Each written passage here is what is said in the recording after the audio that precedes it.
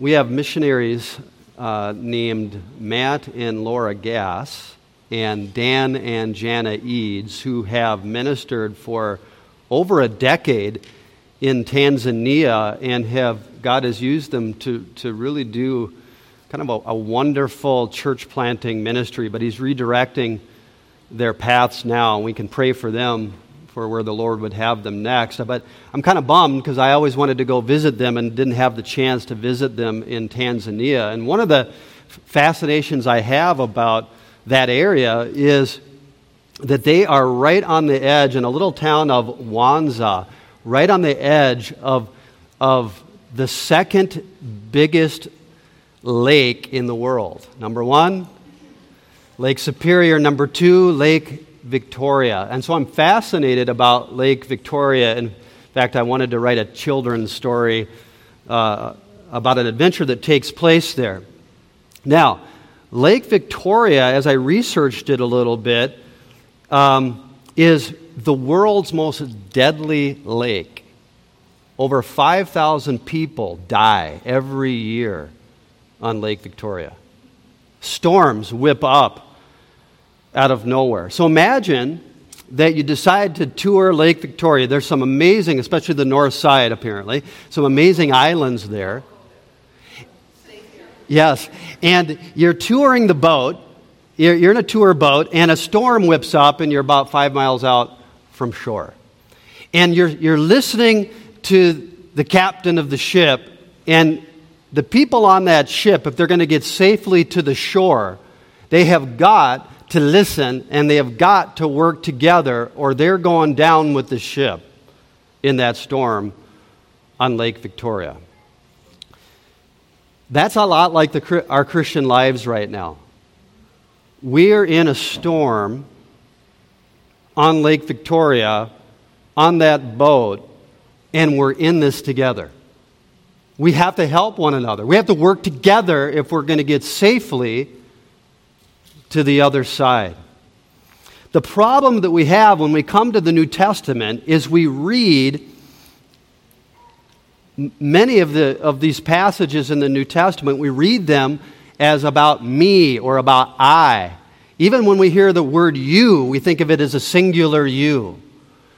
But that's not how the Bible works in the New Testament. There's a corporate feel to almost all of the writings of the New Testament. So I want you to take your Bibles, and you guessed it, we're going to the book of 1 Peter. And to set the context for verse 7 of 1 Peter chapter 4, I'm going to start reading in verse 1 of 1 Peter chapter 4. So take your Bibles. I'm sorry I don't have a page number of the Bible on the back, and the pew back, but if you can find 1 Peter chapter 4. As I read, we're going to read it for ourselves, but I want you to know that the yous here are plural. Y'all. We don't have a good translation up north for that. 1 Peter chapter 4, verse 1. Therefore, since Christ has suffered in the flesh, here it is, arm yourselves also, arm yourselves also with the same purpose, suffering in the flesh. Arm yourself with the same purpose, because he who has suffered in the flesh has ceased from sin, so as to live the rest of the time in the flesh, no longer for the lusts of men. But why? For the will of God. For the will of God, living for the will of God. Look at verse 19 of 1 Peter chapter 4. Therefore, those also who suffer according to what? According to the will of God shall believe, shall entrust their souls to a faithful Creator in doing what is right. It's our purpose to do the will of God, suffering before glory like Jesus. For, why? Verse 3, for the time already past is sufficient for you all, to have carried out the desire of the Gentiles, having pursued a course of sensuality, lust, drunkenness, carousing, drinking parties, and abominable idolatries. In all this, they are surprised that you do not run with them into the same excesses of dissipation, and they malign you. but they will give account to him who is ready. He's ready. It's near. They will give an account to him who is ready to judge the living and the dead. For the gospel for this purpose has been preached even to those who are dead, that though they are judged in the flesh as men, they may live in the Spirit according to the will of God. Again, we ask ourselves, how do I arm myself? What is my purpose? How do I suffer with Christ? How have I been maligned for not going back to the old way of life? How can I hope in light of judgment? The text says, y'all. This is about us. This is about the churches. We have to see that, and he gets clear about it as we come into verse 7. Look at verse 7. The end of all things is near. Therefore, be of sound judgment and sober spirit for the purpose of prayer. Above all, keep fervent in your love for one another, because love covers a multitude of sins. Be hospitable to one another without complaint.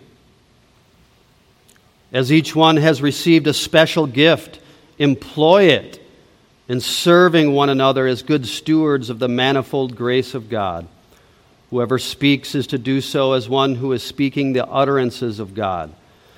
Whoever serves is to do so as one who is serving by the strength with which God supplies, so that in all things God may be glorified through Jesus Christ, to whom belongs the glory and dominion forever and ever.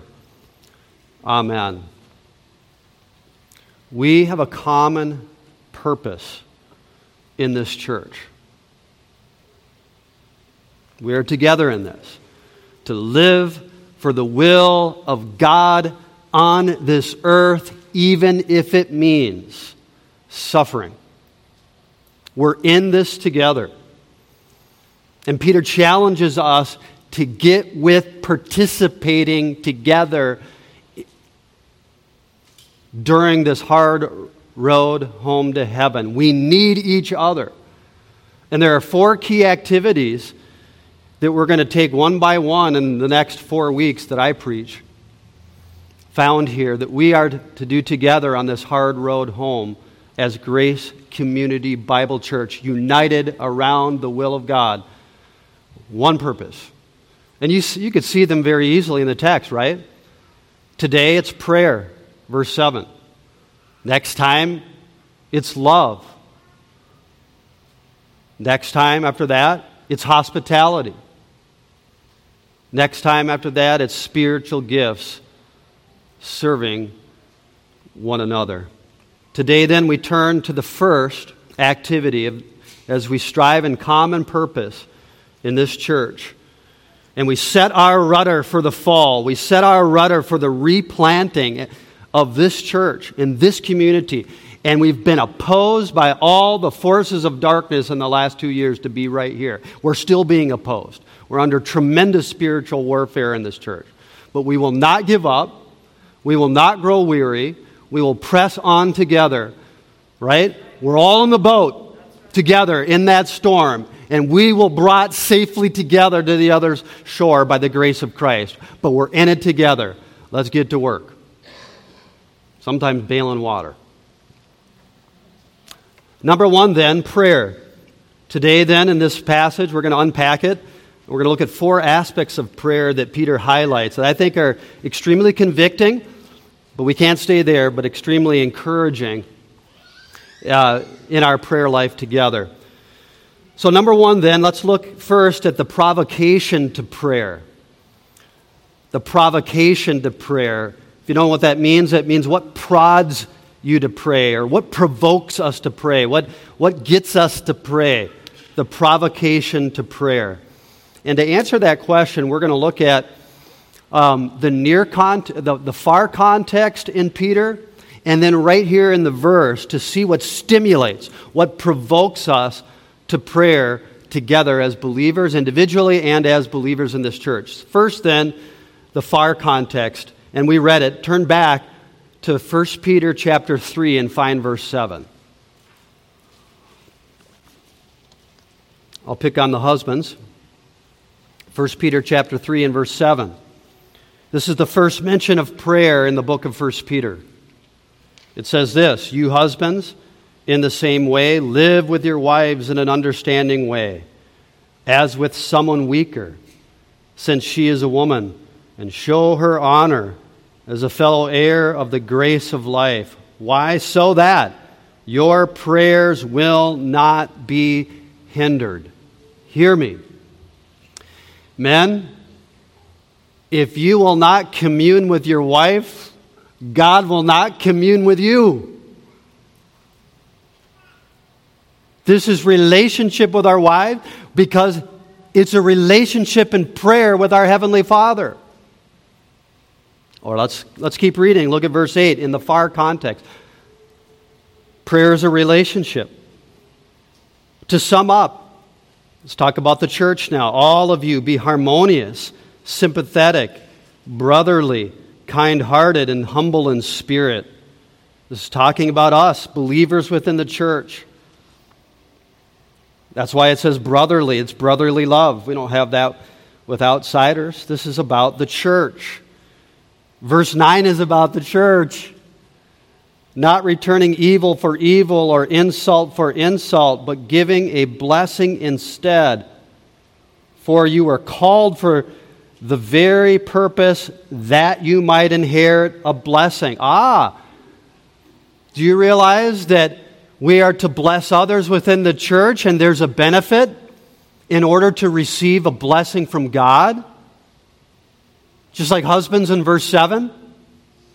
Let's find out what the blessing is. For, verse 10, the one who desires life. Anybody want the abundant life in Christ?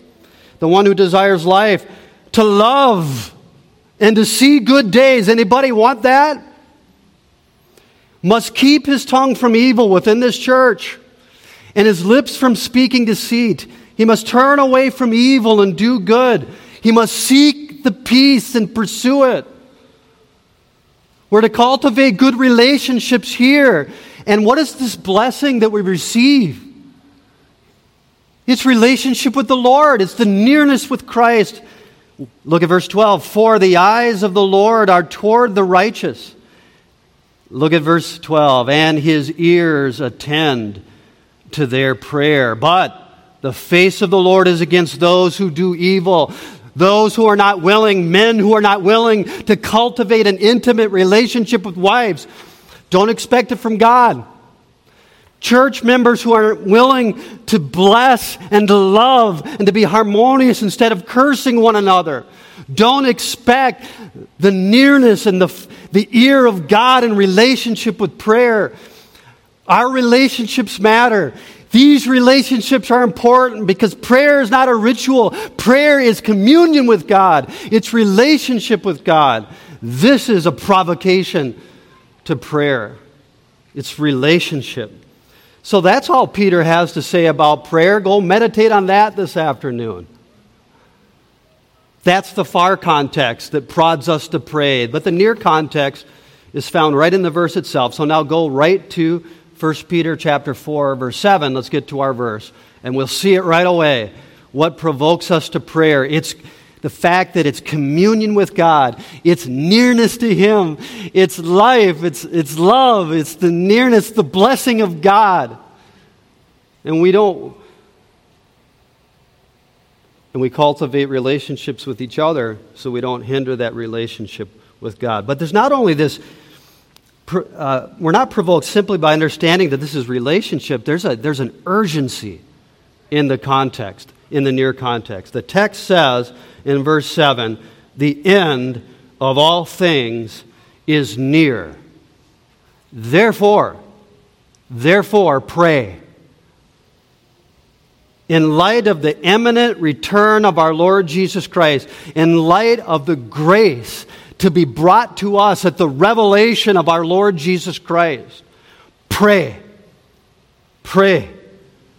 Therefore, pray. Jesus says the same thing. Peter, Paul, the New Testament writers urge us to be ready for the coming of our Lord Jesus Christ. We do not know the day or the hour of his coming.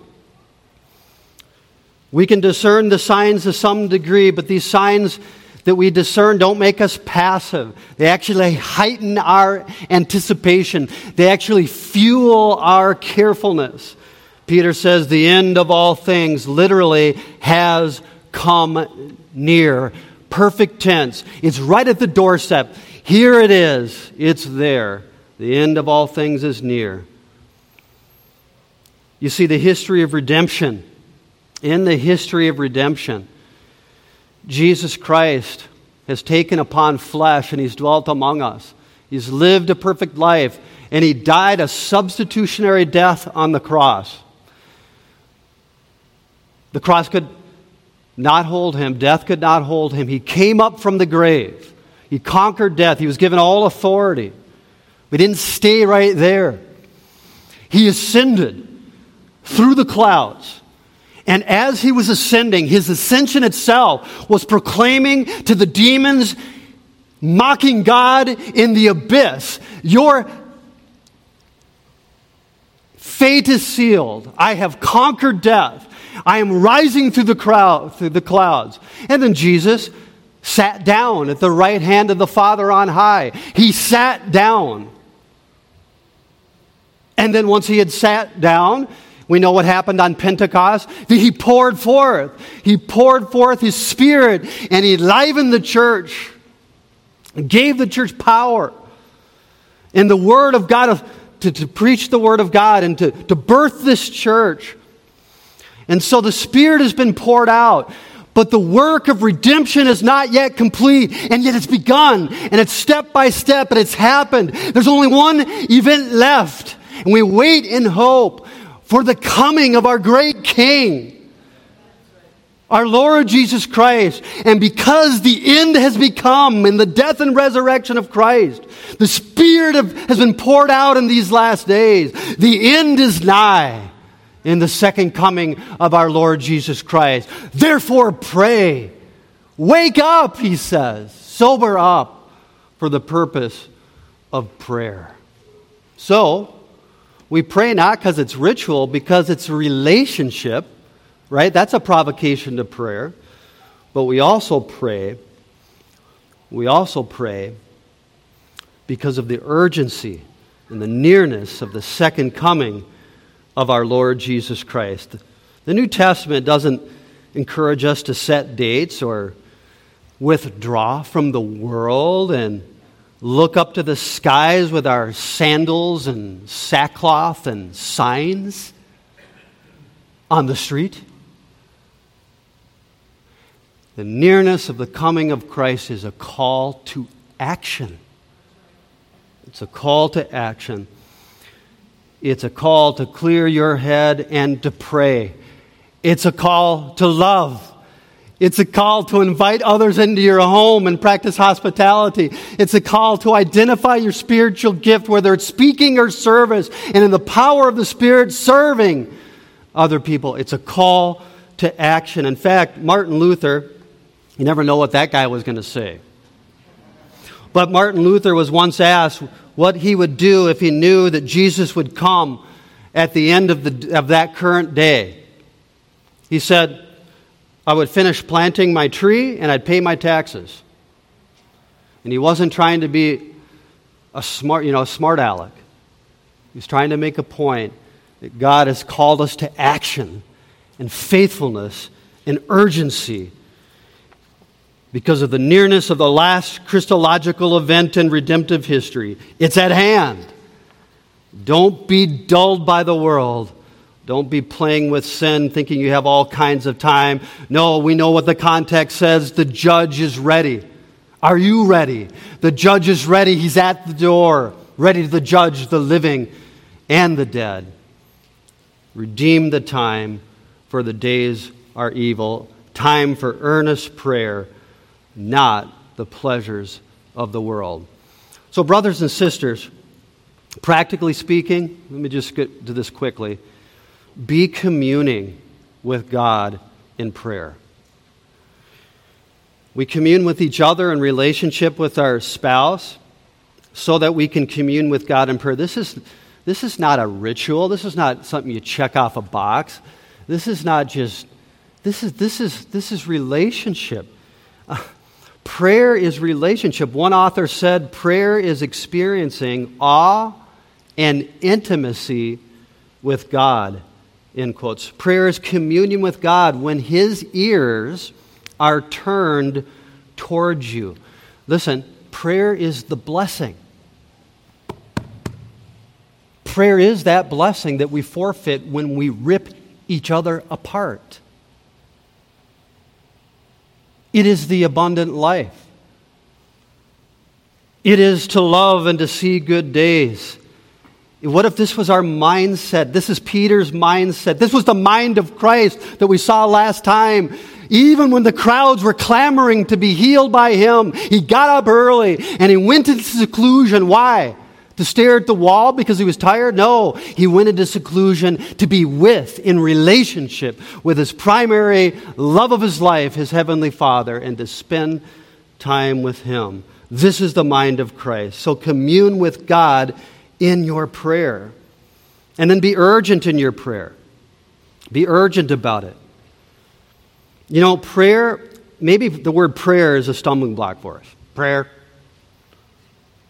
It's a boring word to us, isn't it?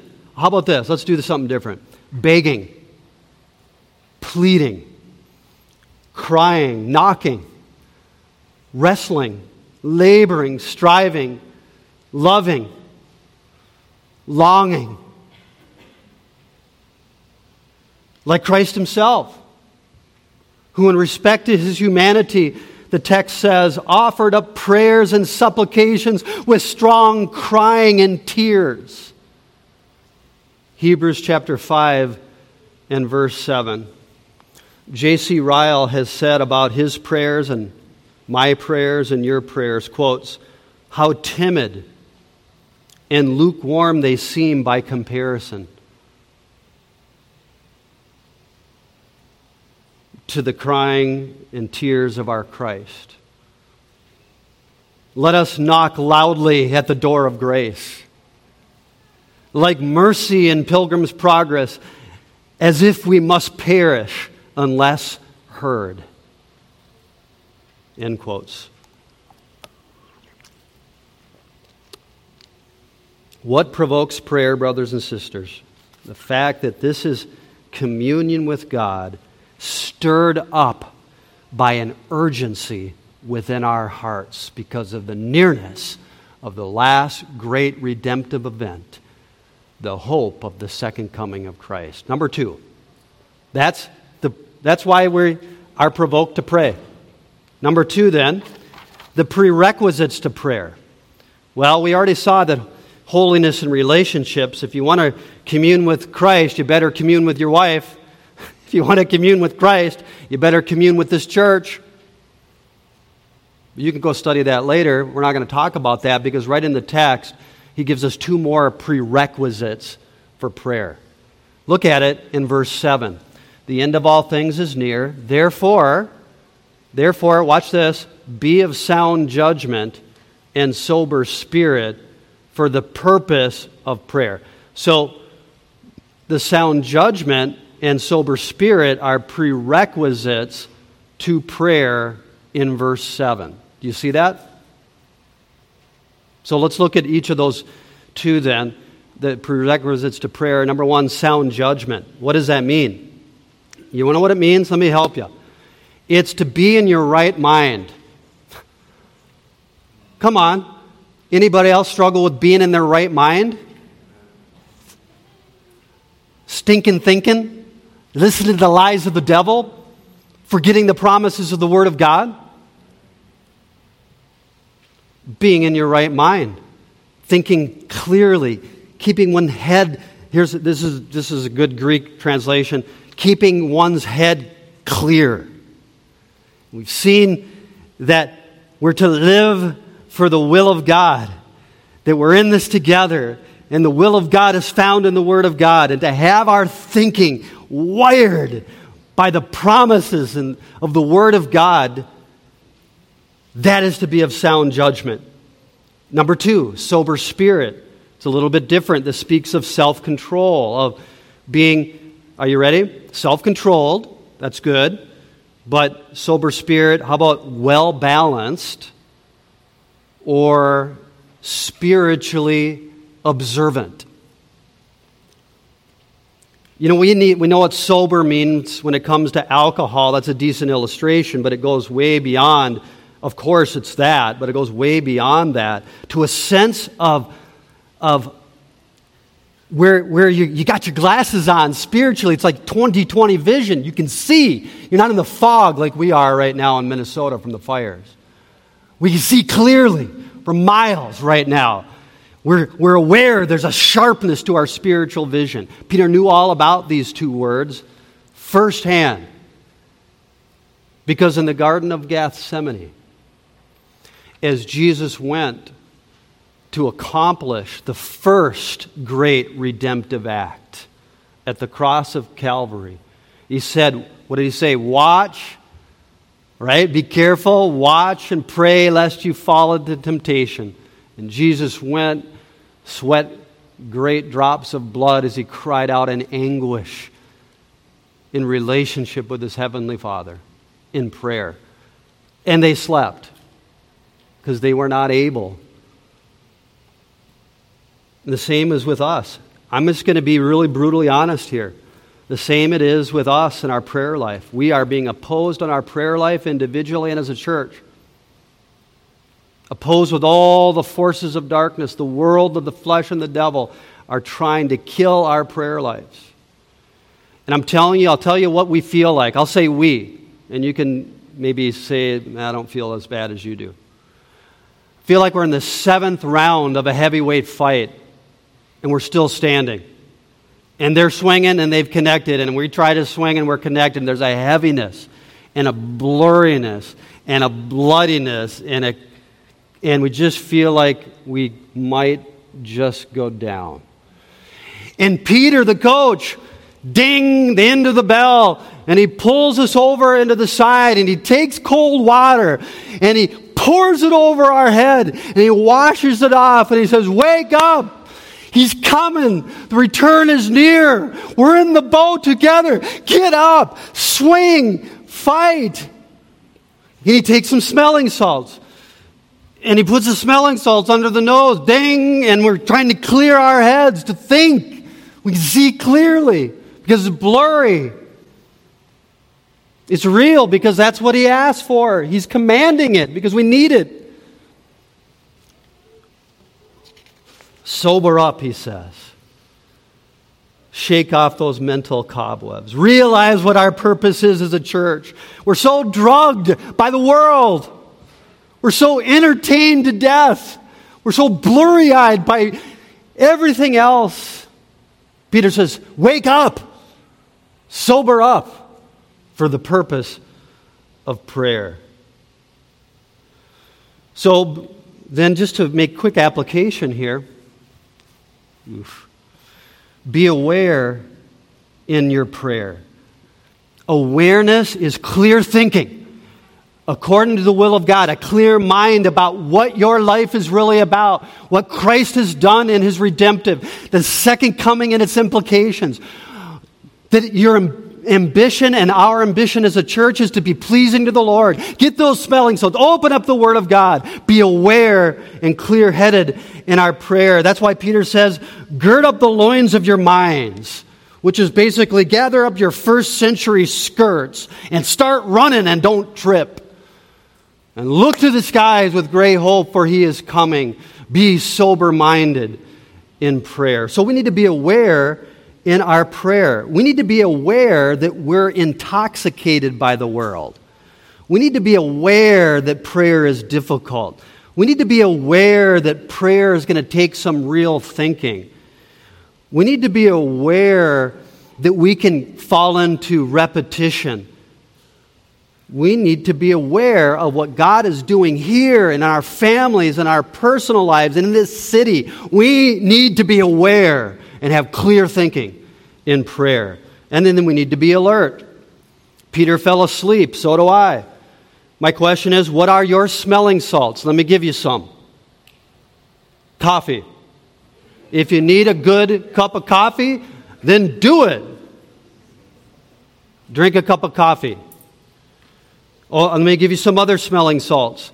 Perhaps you should walk outside as you pray. Perhaps you should get on your knees so you feel it a little bit. Perhaps, and this has revolutionized my prayer life, Martin Luther said you haven't prayed until you've prayed out loud. I learned that in seminary. And then I started praying out loud. You know what that forced me to do? Have other people think I'm crazy or get up early. Talk out loud when you pray. Think about what you're praying.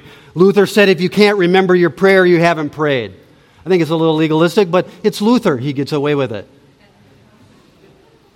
Engage your mind and your heart. Pray out loud. What's your smelling salts? I don't know. But these are the prerequisites of prayer. Sane and sober minds, ordered according to God's will, found in God's Word.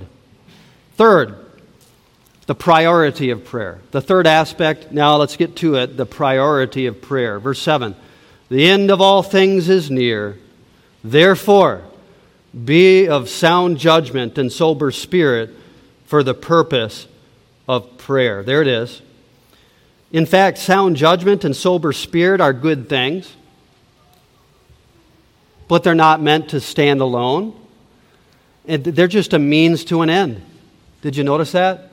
For the purpose of prayer. The priority is not just clear-headed thinking. And I mean, who doesn't want good theology and good doctrine and good clear-headed? If you never pray about it, brothers and sisters, you haven't finished.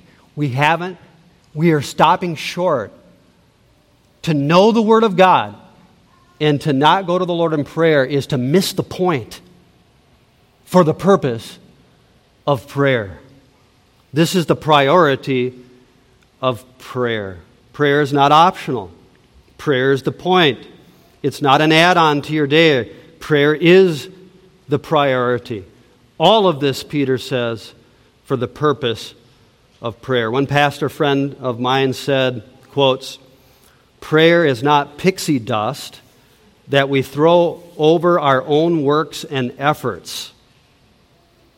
Prayer is the integral means that God moves people, end quotes. In fact, of the 4 key activities that we're called as this book culminates, we're called to live out our common purpose at Grace Community Bible Church. Remember? Prayer, love, hospitality, gifts. What's the first one?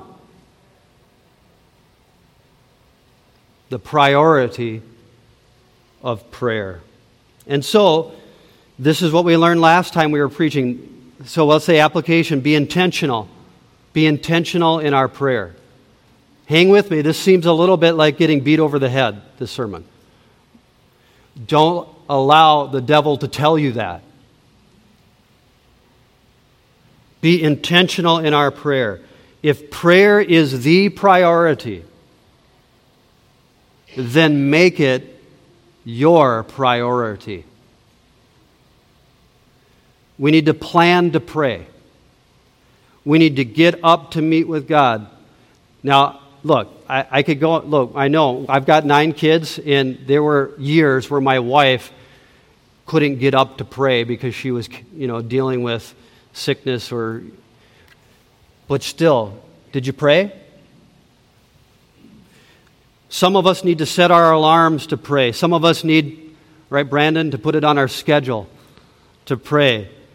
It can be very helpful to be intentional here, have a specific place to pray. Perhaps you need a prayer closet. Other things can creep in and they take away our time of prayer. Why is it that things creep in? Because I got a busy day.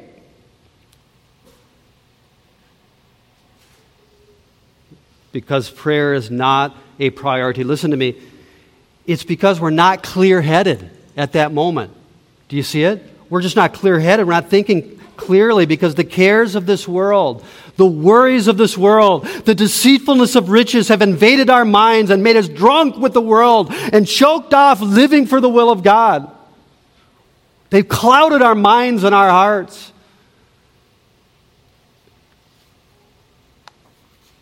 May we not be like frantic serving like Martha before we have sat at the feet of Jesus like Mary, the one needful thing. Be intentional. Secondly, be persevering in our prayer. If prayer is the priority, then do it. Brothers and sisters, listen to me. Do it. Persist in it. Don't give up because it's hard. Don't quit. Take the time. Continue to pray even if the answer has not come. Sometimes your mind will say, quotes, you have important business to attend to today. Cut short your prayers. That's J.C. Ryle. J.C. Ryle says, quotes, look on all such suggestions as coming directly from Satan. They are as good as saying, neglect your soul. End quotes. So we've looked at the provocations to prayer. Why are we provoked to prayer? The realization that prayer is communing with God. It's real fellowship with the risen Christ. And the other thing that provokes prayer is an urgency due to the second coming of Christ. We've looked at the prerequisites for prayer. That is to be sane and sober-minded, not fogged by the world and the pleasures of sin. We've looked at the priority of prayer, that prayer is the point. And it's the ultimate purpose of renewing our mind by the Word of God and clearing our heads is to pray. It is the point. And so because of that, we want to be communing and be urgent and be aware and be alert and intentional and persevering in prayer. And as I close then, let's go to the final aspect of prayer. And let's try to get really practical here, the practice of prayer from this passage. There's many implications. Let me give you 3 implications on how to pray from this passage. Let's read the verse again. Let's see if you can find them. The how, the practice of prayer. Verse 7, the end of all things is near. Therefore, be of sound judgment and sober spirit for the purpose of prayer. The first one's tricky, and maybe I should have worded it differently. First, be saturated in our prayer. What do I mean? Just write it down. Be saturated in our prayer. Okay, here's what I mean. Our purpose is to live out the will of God even if we suffer.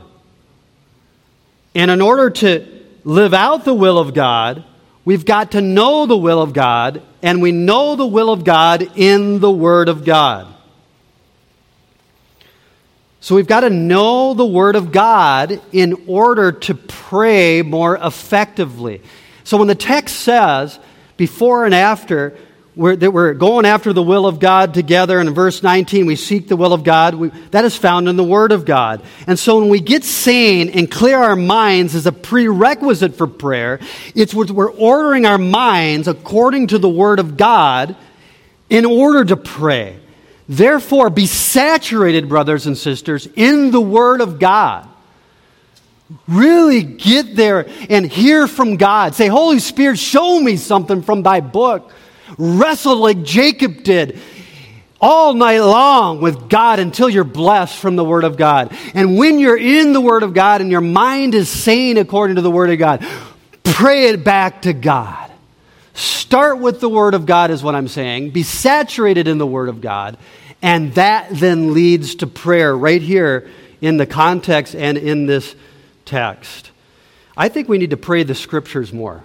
You know why? Otherwise our prayers are like this. Dear Jesus, there's nothing wrong with this, but thank you for this day and thank you for the... But instead we come to the Word of God and we see things from the Word of God. A few years ago, Pastor Dan gave us all a handout here. Maybe he should send it to us. I'll ask him. Ursula, remind me. Pastor Dan gave us a handout about praying the prayers of Paul. Here's how Paul prayed. Philippians 1, verse 9.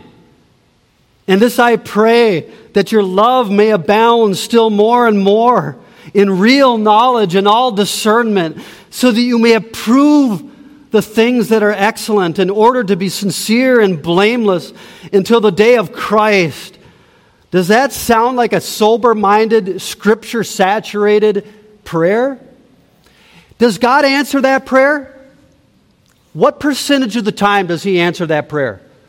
100%. That is praying according to the will of God, found in the Word of God. And you know what, Christian? That is what you most desire for you and others in your life. You don't really desire the raise as much as you think. You desire to be like Jesus. You really do.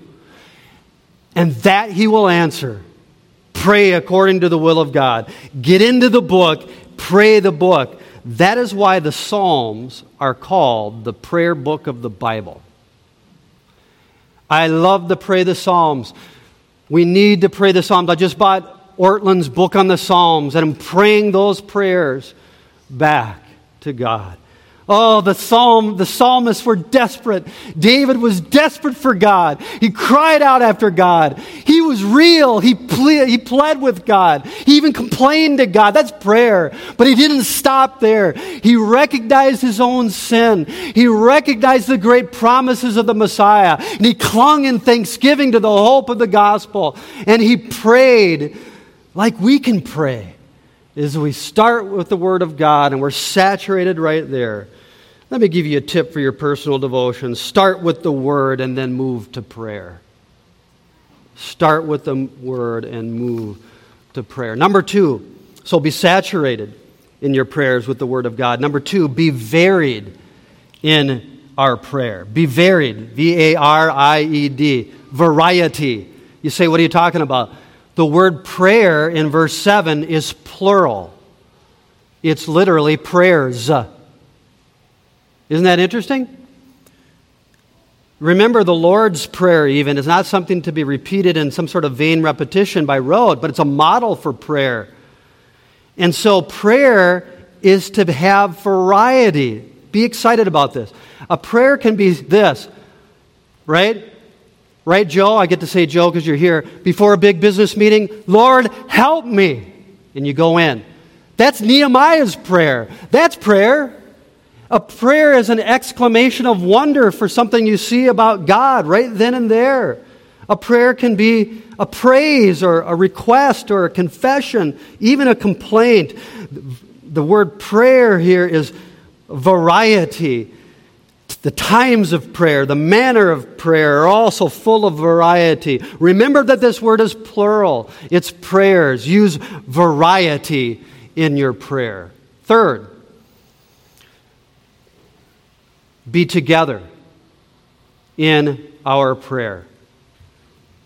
Now, listen very carefully. If you didn't get anything else, get this. This text about prayer is written to the church. We started there. We applied it individually. But it's not even sustainable exegesis of the text. For it's y'all in verse 7. This is really about corporate prayer. Think about that. Now listen. It's written to all of us together at this church. What do you think about corporate prayer? Agreeing in prayer together. Far too often, it is the church prayer meeting that is the least well attended. And there seems to be little urgency. There seems to be so little priority. And I think part of it, it's the leaders of churches. I mean, we're so enamored with different programs, and we're busy on Monday and Tuesday and Wednesday and Thursday and Friday and Saturday. And together as a church, we're not devoted to prayer like we ought. There's a simplicity and purity of devotion to Christ that we can find together, brothers and sisters, as we devote to corporate prayer.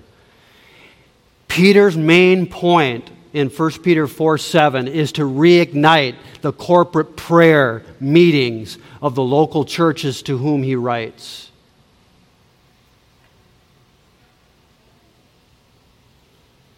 For Peter knows that we must work together in that boat, in that storm, on that lake. That we've got to be together as we pass through the storm safely to heaven's shores. He knows that we need each other during this hard road home to heaven. He knows that we must pray together during this hard road home to heaven. And so as a church, we need to get clear-headed together. Listen, corporately, we need to assess our lives. Corporately, we need to assess our priorities. Corporately, we need to get out the smelling salts. Corporately, we need the buckets of water poured over our heads. Corporately, we need to be self-controlled and sober-minded and assess our priorities. Corporately, we got to encourage each other more and more, all the more as we see the day approaching. This is about corporate prayer, brothers and sisters.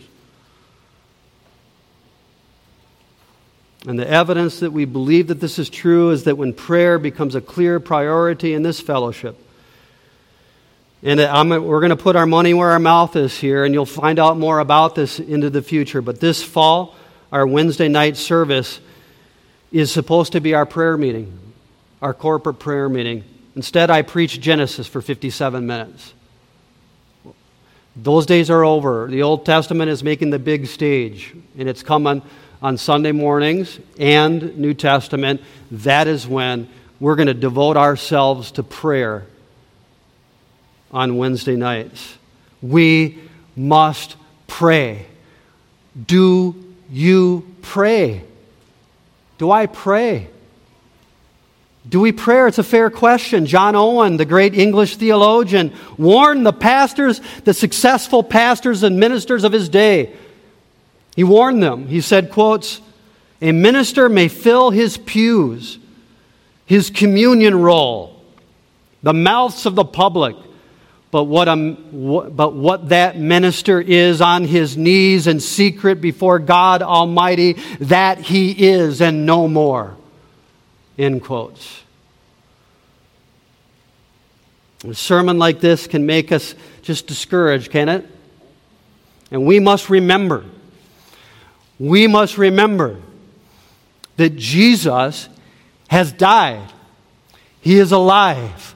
He is seated there. He has sent forth His Spirit. And our great high priest is praying. He never stops praying. He prays for you. He prays for me. He prays for us that our faith would not fail.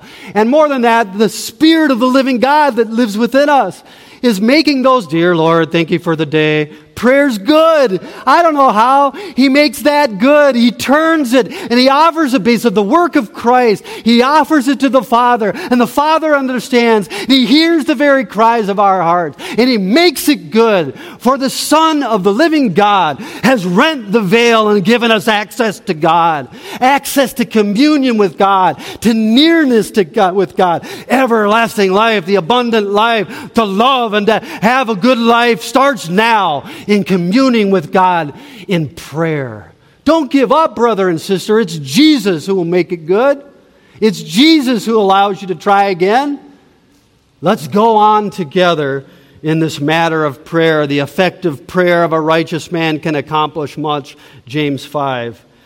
Rightly did Mary, Queen of Scots, no Christian, Mary, Queen of Scots, said about John Knox, the preacher, "I fear John Knox's prayers more than an army of 10,000 men," said Mary, Queen of Scots.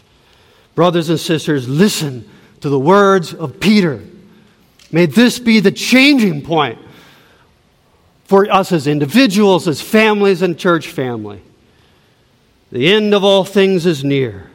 Therefore, be of sound judgment and sober spirit for the purpose of prayer. Amen.